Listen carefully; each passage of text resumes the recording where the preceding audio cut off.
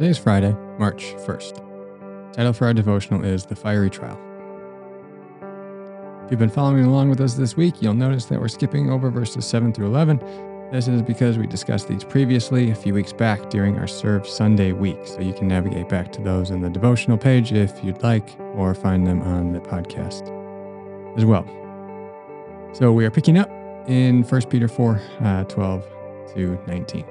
Beloved, do not be surprised at the fiery trial when it comes upon you to test you, as though something strange were happening to you. But rejoice in so far as you share Christ's sufferings, that you may also rejoice and be glad when his glory is revealed. If you are insulted for the name of Christ, you are blessed, because the Spirit of glory and of God rests upon you. But let none of you suffer as a murderer, or a thief, or an evildoer, or as a meddler. Yet if anyone suffers as a Christian, let him not be ashamed, but let him glorify God in that name. For it is time for judgment to begin at the household of God. And if it begins with us, what will be the outcome for those who do not obey the gospel of God? And, quote, if the righteous is scarcely saved, what will become of the ungodly and the sinner? Quote. Therefore, let those who suffer according to God's will entrust their souls to a faithful Creator while doing good. First few verses here, they simply revisit the themes that we have been discussing all this week and really throughout the whole campaign. Christians should not be surprised by suffering. Suffering doesn't mean that God is against us. Christ suffered. Suffering tests the genuineness of our faith. So we can rejoice even in suffering, especially at the notion of Christ's return and the reception of our inheritance. He reiterates his teaching to continue living righteously amidst the suffering in verses 15 to 16. Although this is the culture's attempt to shame Christians, he emphasizes that they can glorify God in his name. When Christians are insulted in the name of Christ, they are blessed, he says. This harkens back to the teaching of Jesus in the Beatitudes of Matthew 5:11 to 12. Jesus says, blessed are you when others revile you and persecute you and utter all kinds of evil against you falsely on my account. Rejoice and be glad, for your reward is great in heaven. For so they persecuted the prophets who were before you. This verse, this theme as much as any, has informed Peter's teaching throughout this letter. Here, Peter introduces a new idea in verse 17, that judgment begins at the household of God. Think of judgment less in the negative sense, but more in the sense of testing. This testing sorts out those who are genuine Christians and those who are not. Lots of people can claim to be a Christian, but when persecution or suffering or trials come, the wheat is often separated from the chaff, so to speak.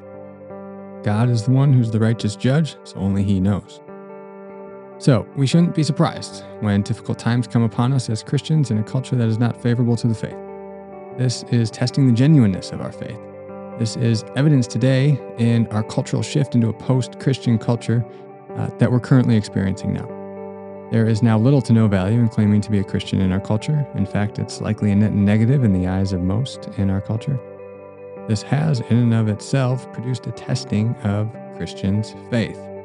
Will we follow the way of Jesus in sexual holiness when the culture views it as repressive and even harmful? Will we follow the way of Jesus in regularly gathering to worship when the culture is busy chasing after other ambitions?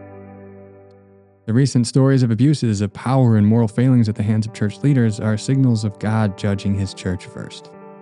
The testing of the household of God has begun. It hurts now, but in the end it will reveal a more resilient faith. The sense of verse 18 is that the righteous person is saved with difficulties. Not that salvation is difficult for God to achieve on the part of the believer, but that this salvation comes with testing and discipleship, and the discipleship process and the growth in Christ and the proving of our faith over time, testing the genuineness of our faith.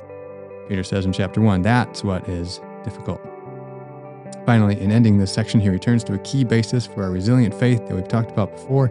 He reiterates this again. In a hostile culture, we must entrust our souls to a faithful Creator while doing good. Reflection time today. Peter has expressed this idea twice in the last 2 weeks, so I think it's worth emphasizing yet again. I want you today to just sit with the idea of entrusting your soul to a faithful Creator while doing good.